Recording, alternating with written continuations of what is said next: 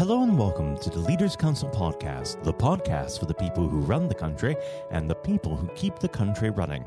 You join us in yet another sunny day here in the capital.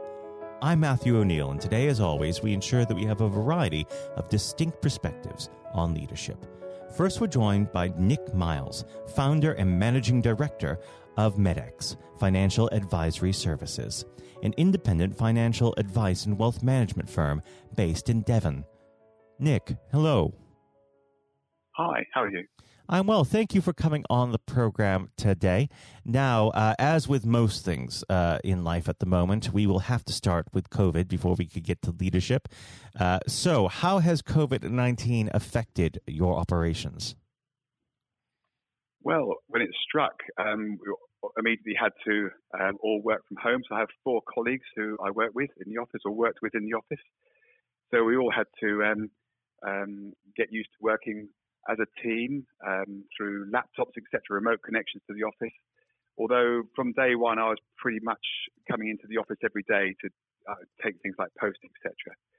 So, but we had some preparation for it in a way because we'd started to carry out about 20% of our client contact using Skype and Zoom and telephone and other virtual means of relating to the clients. So it wasn't entirely new to us, but certainly I had to come off the road. I was driving about 35,000 miles a year before that. And suddenly I was in the office and dealing with all the tasks I'd started off the firm using and getting used to actually not driving at all and actually finding out how hard it was to work in an office for about 8 hours a day. So yes, it was a big change. I'd imagine. Well, each week on the show, we like to touch on a topical subject, and this week it dovetails quite nicely into what we were just discussing. This week, we're trying to find the silver lining to what has been an enormously dark and dense cloud. So can you tell us about any positives you or your organization have managed to take from the past few months? I think it's where we were headed slightly before the coronavirus hit was our increasing reliance upon virtual client meetings and developing or using technology to develop our processes so that we had a substantial camera system so that we could speak to our clients and also see them and they could see us. And that was and actually seeing that work and finding out how many clients liked it. I think overall the increase in, say, Zoom activity, as the media will often talk about across the population, was a positive thing. And that just simply helped us get our service across to our clients even better and even more quickly. Apart from that, it's also realizing that we didn't need to spend quite so long in client meetings. So up until COVID struck, I was perhaps in meetings with clients for 2 to 3 to even 4 hours. And most of the time, these meetings virtually had come down to around about 90 minutes maximum. So these were quite big improvements for us. And also the amount of time we could therefore spend researching client needs, etc., and developing our other methods of serving them, I guess. Now, let's talk a bit about leadership. After all, that is why you are here. I always like to start this part of the conversation off by asking the same simple question. What does the word leader mean to you? Yes, I think there's a great bit of thought. And it's changed, actually, since the onset of COVID, I think. But to me, a leader means direction and a purpose. It means ideas and the courage to believe in yourself and in the team that you have and the ability to deliver on those ideas.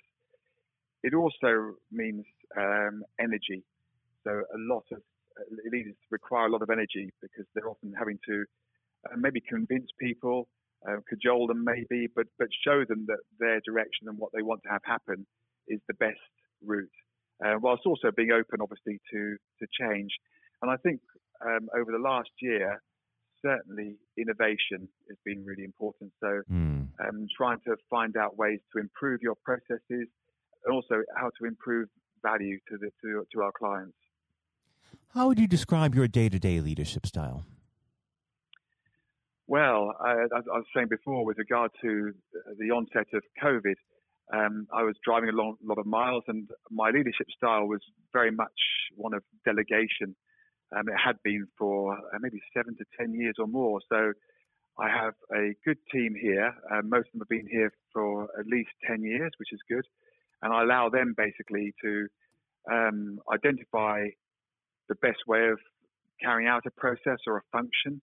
And I would generally stick with that. I would contact them maybe once or twice a day and just to see how it was going ahead. So actually, most of my leadership was allowing my colleagues and staff to devise their own solutions. And I have to say, I was actually quite surprised at how well that had worked. I was only able to make that observation once COVID had struck, and actually see that these systems that I was now faced with looking at every day in the office were very robust and very reliable.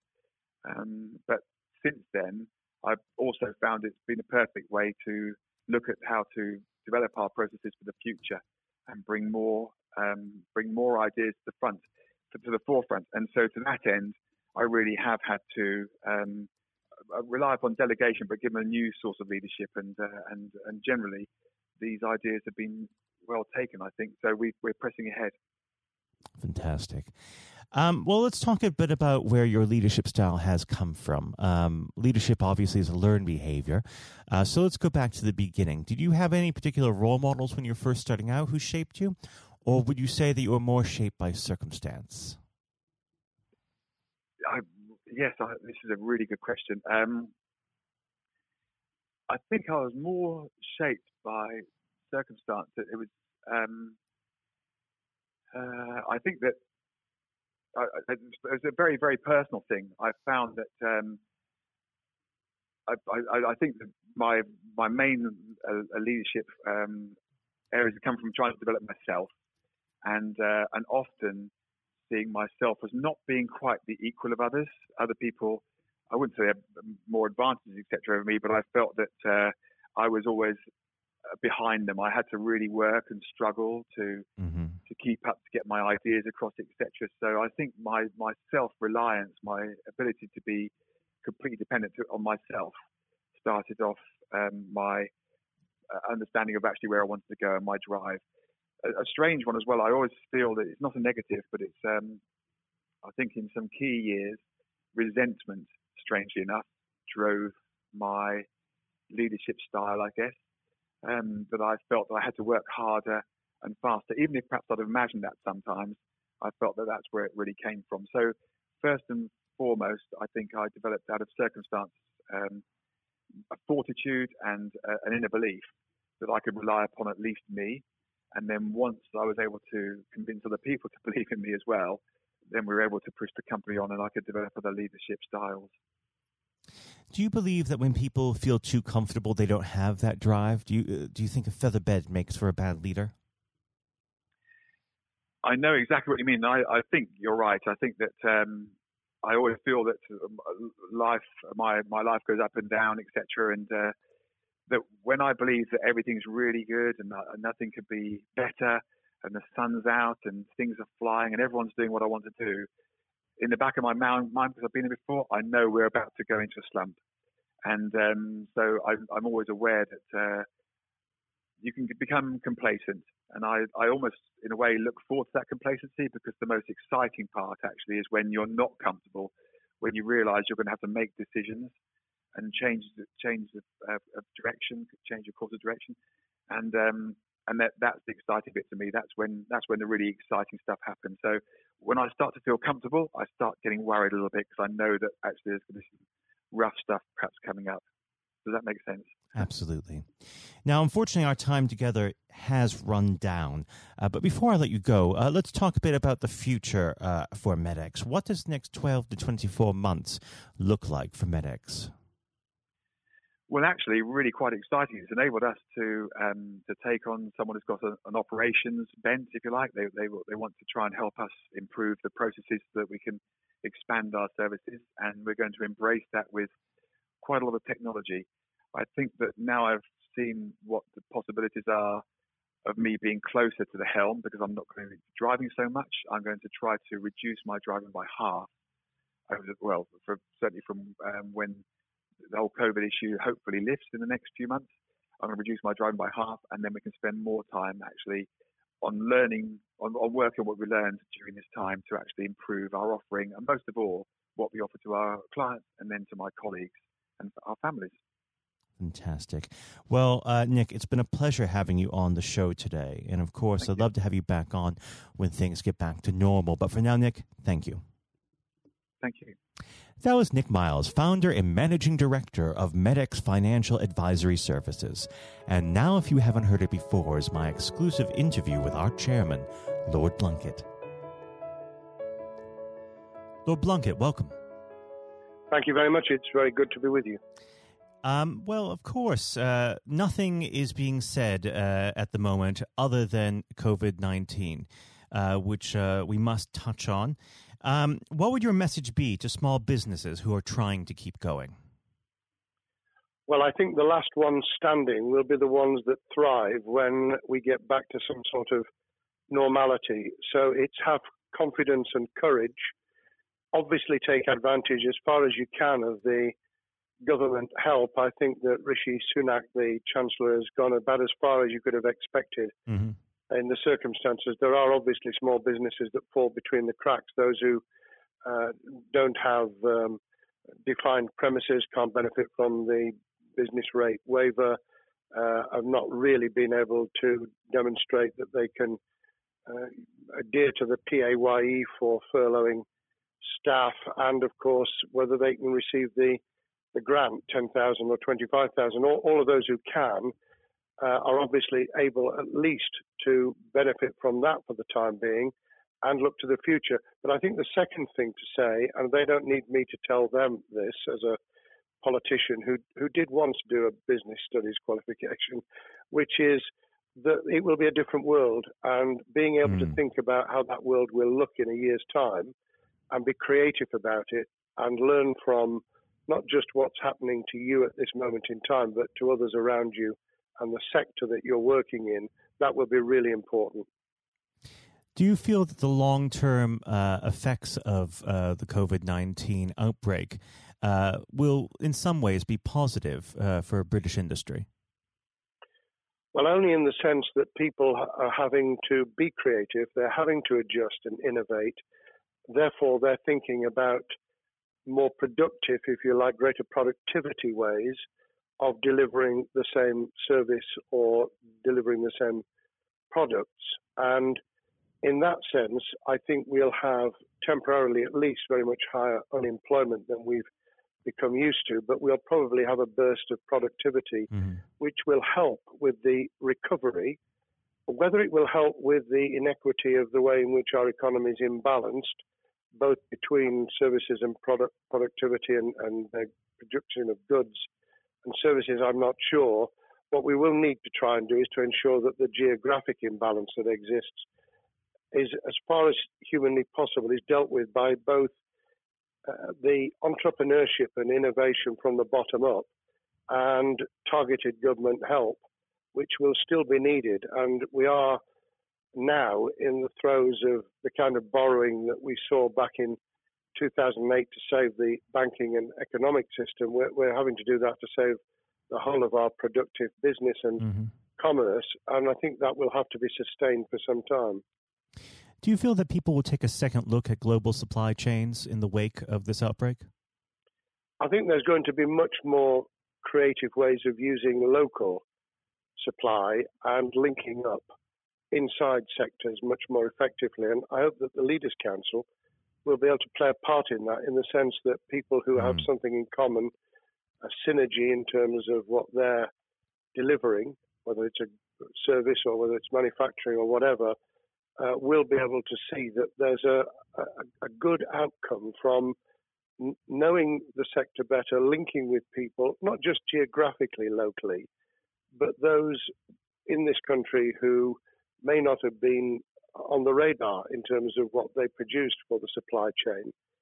And, of course, ensuring, because there's quite a lot of fraud going on as we speak with people getting into cyber attacks, that they'll also take account of going into the the cybersecurity side effectively as well. The more we're online, the more people who are working from home, the more vulnerable those businesses and their supply chain become.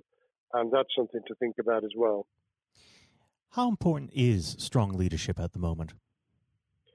Well, I actually think that it's brought to the fore leadership in a whole range of areas, from obviously government itself, and there's been ups and downs with the Prime Minister's severe illness, but all the way through the public and private sector. People have, to use the jargon, stepped up, and they've shown local, regional, national level the kind of leadership that Britain historically was very good at.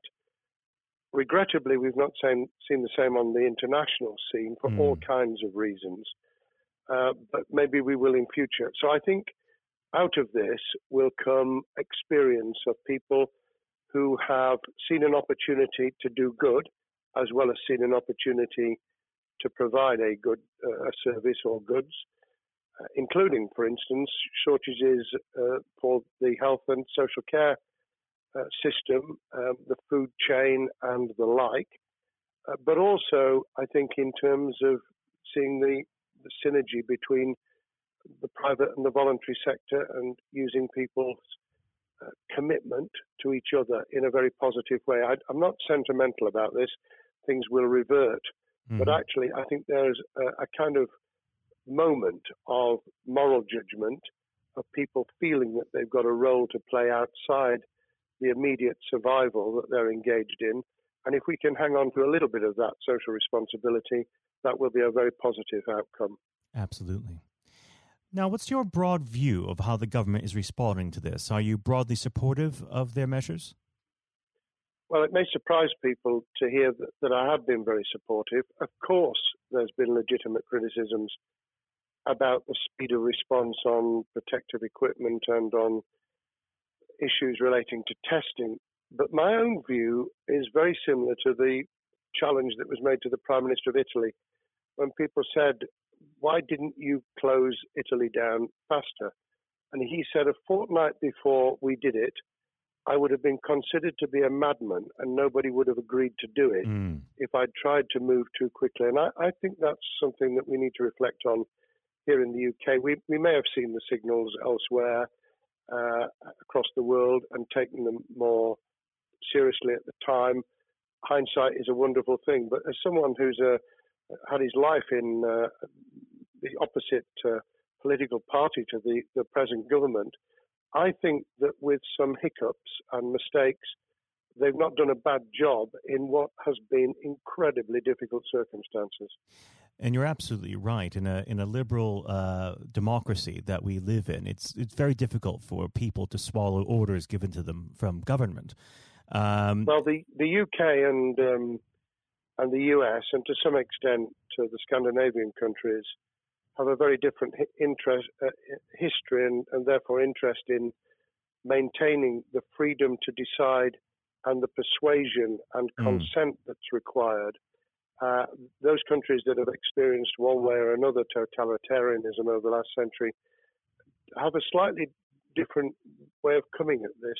I don't want to exaggerate it, but I think that that's why getting the balance right of getting people to go along with what you want them to do in their interests as well as the nation as a whole is a sensible, proportional balance. And I think we now need to adjust to the coming out of the crisis gradually, readjusting to recovery in the same way.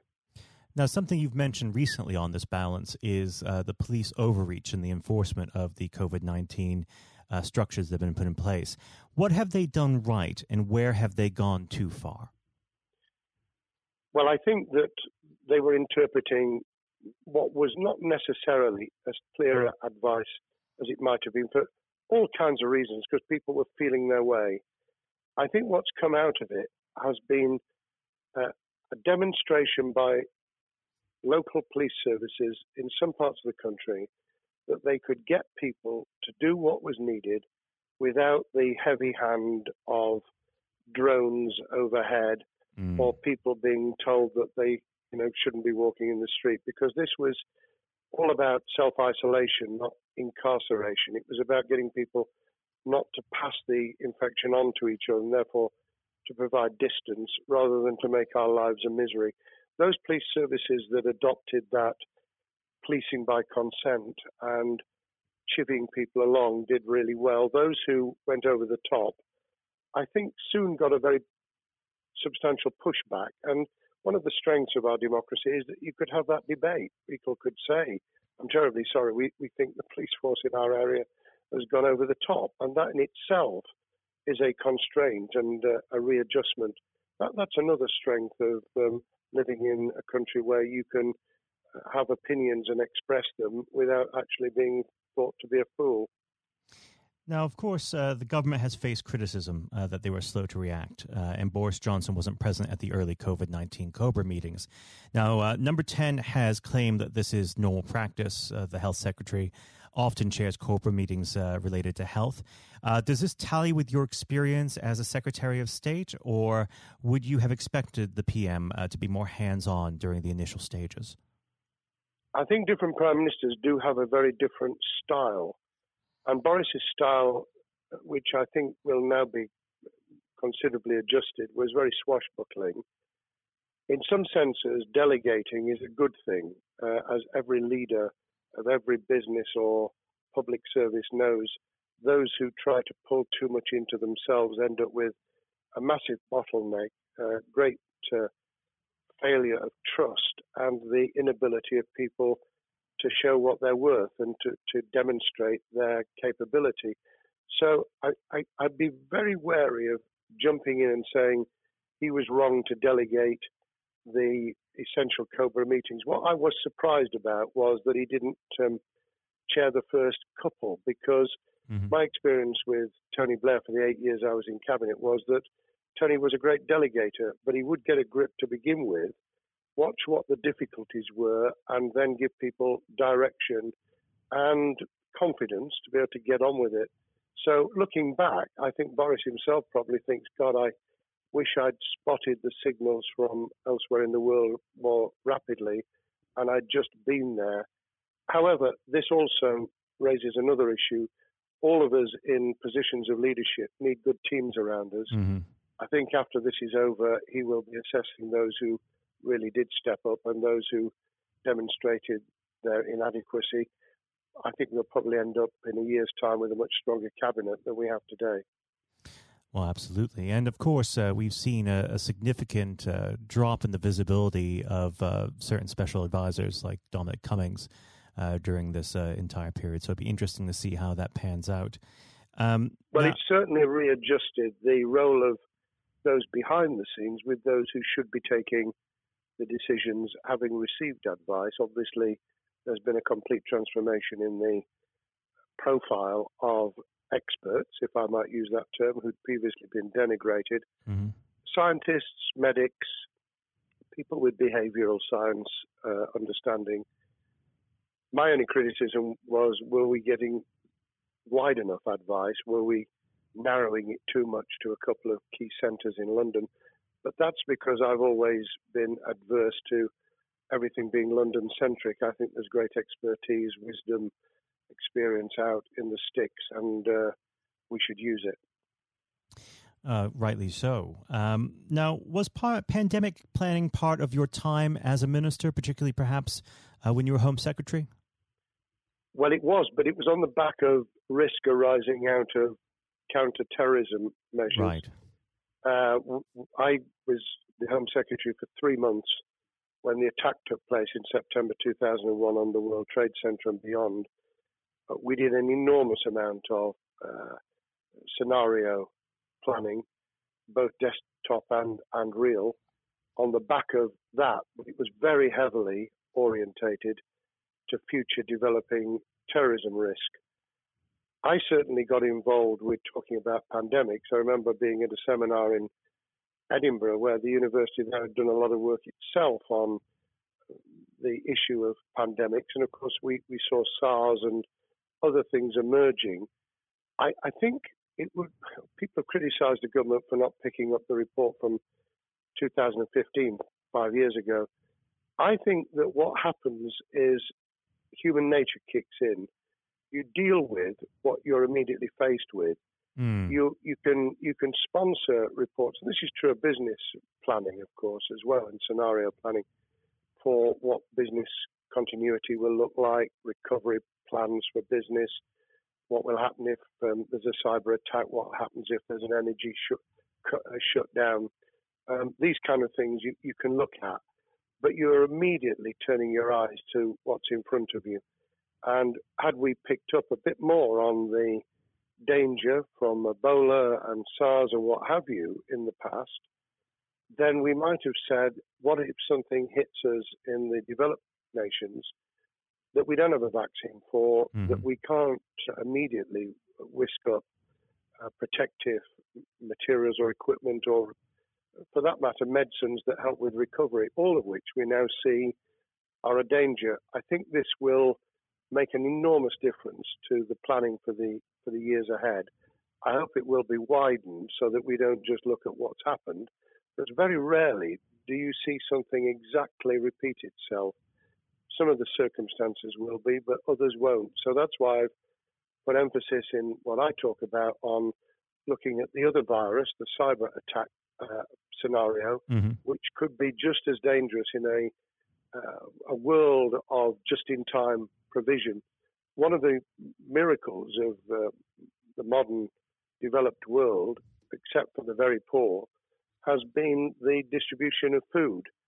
A lot of it on computerized, technologically advanced systems. If that were to come down, we'd be in real trouble. So I think we need to think those sort of scenarios as well. So have a full plan across both sectors, biological warfare, pandemics, and cyber warfare. Yes, and to do so on different levels. I think, again, thinking global but acting local, we need a lot more to think about what would happen if something took shape that actually broke down those national and global chains and how we would cope. And without, obviously, we've got enough fear and anxiety to last a lifetime. Without creating even more anxiety, we can think about those things for the future in a more rational way, I think. Now, aside from the physical threat of the virus, one of the things that people are vastly worried about is the effect on the economy, not just national economy, but also the world economy. Now, it has been said by certain parties, and I'd like to garner your thoughts on this. Is there a danger of the effects of the lockdown being even worse than those of the virus? Were it be prolonged, I fear that balance would tip the other way. It is about proportionality. It is about balance. It's the wisdom of Solomon, really, to get the moment right when you start to move and then to move quickly.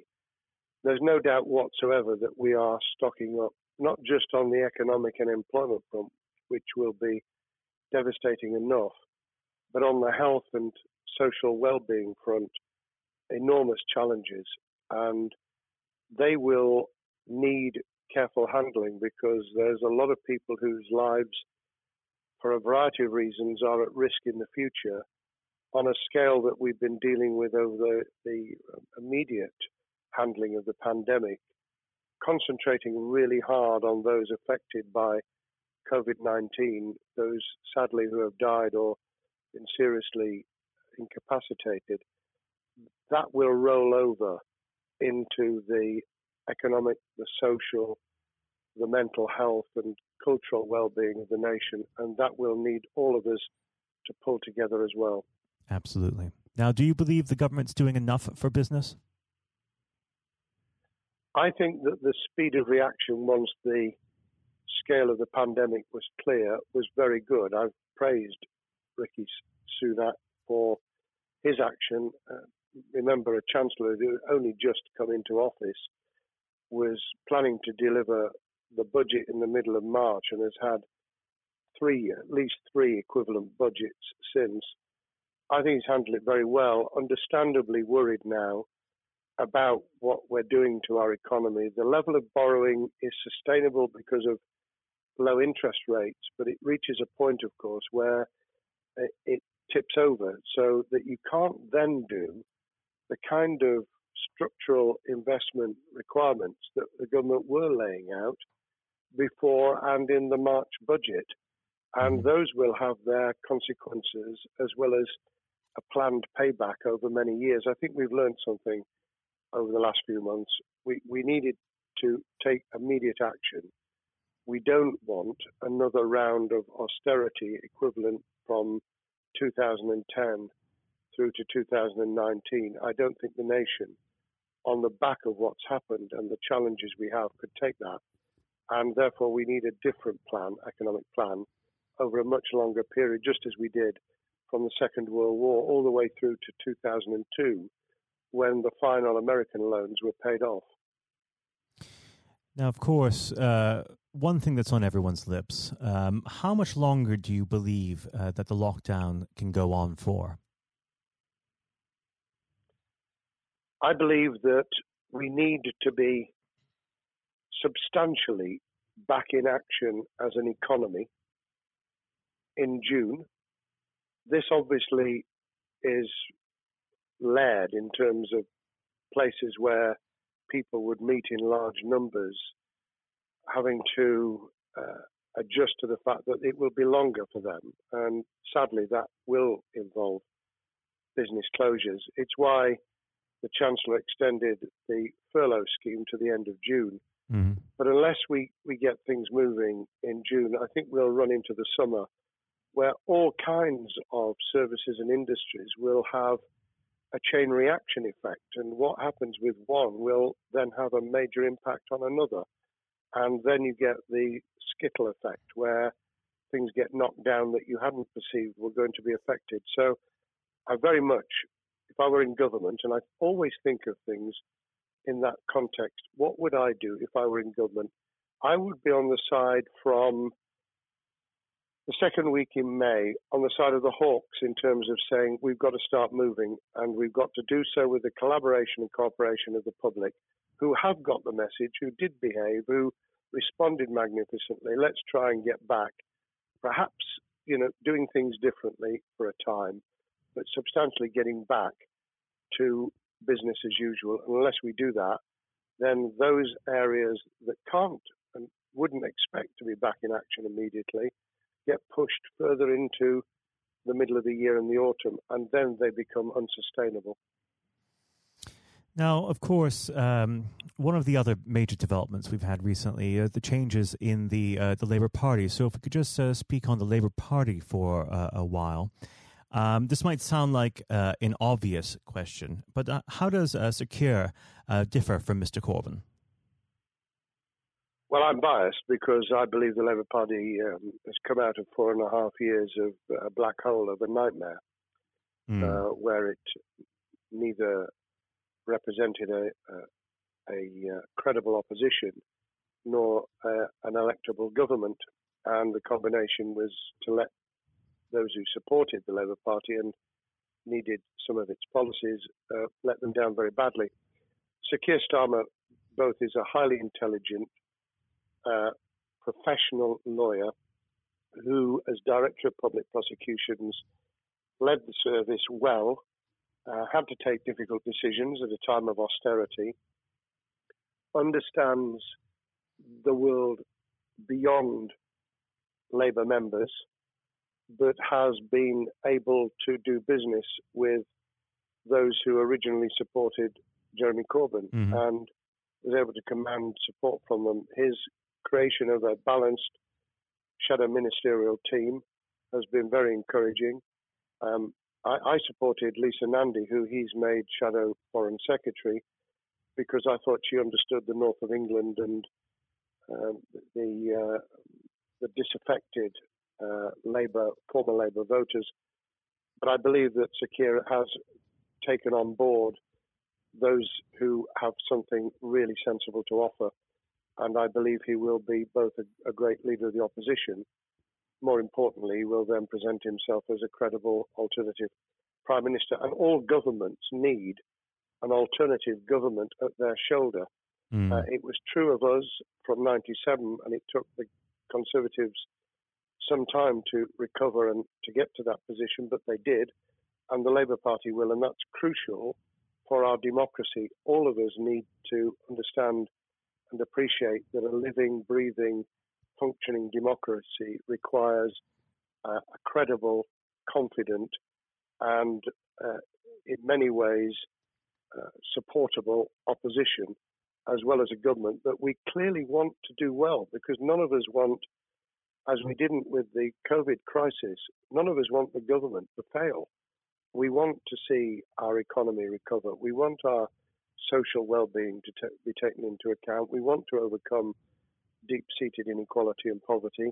And we want to do it with enterprise and entrepreneurship and business playing their role. And that is about leadership nationally, locally, in the private and the public sector. People with ideas, with confidence, with the ability to pull teams around them. Above all, to have some idea of what it is they want to achieve and a very good idea as to how to achieve it. Now, of course, one of the biggest problems Secure is facing will be tackling the party's anti-Semitism problem. There has been a recent internal report that has been quite damning. What's your response to that report, and what does Secure need to do in response?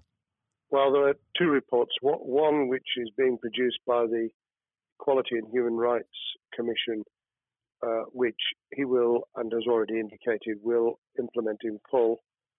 The second was a leaked report put together by the supporters of Jeremy Corbyn, 800 pages of private interchanges on social media, which he has, Keir Starmer, set up an investigation to identify who did it, who leaked it, what the content was, does it have any salience and lessons for us, and where necessary, action will be taken.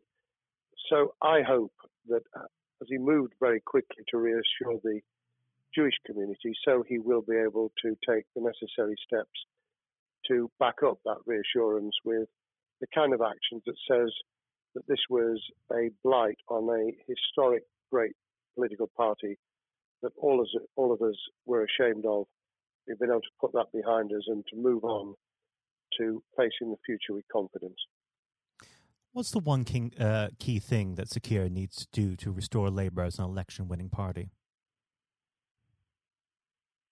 I think Sir Keir Starmer's major challenge is to convince sceptical voters that Labour has not only reverted to a party that they can support because they can see it acting, developing, presenting as a credible alternative government, but also that the lessons have been learned from the fiasco from 2015 onwards. In other words, there have to be very clear signals of substantial change, not just the right words, not just reassurance that we're not going back to some of the crazier policies, but actually that we've understood why the electorate rejected those policies so substantially in December 2019. If people get that message, they'll understand that the Labour Party has changed, as it did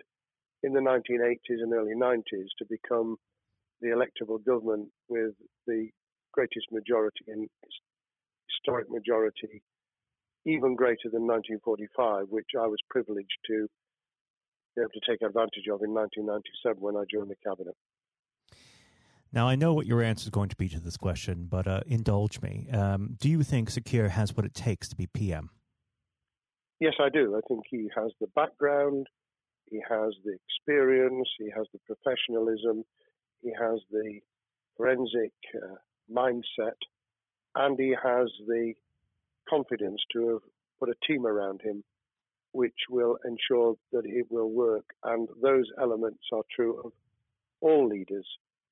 Ideas, the ability to build a team, to have confidence in that team, and to be able to demonstrate leadership in practice, sometimes at the most difficult times.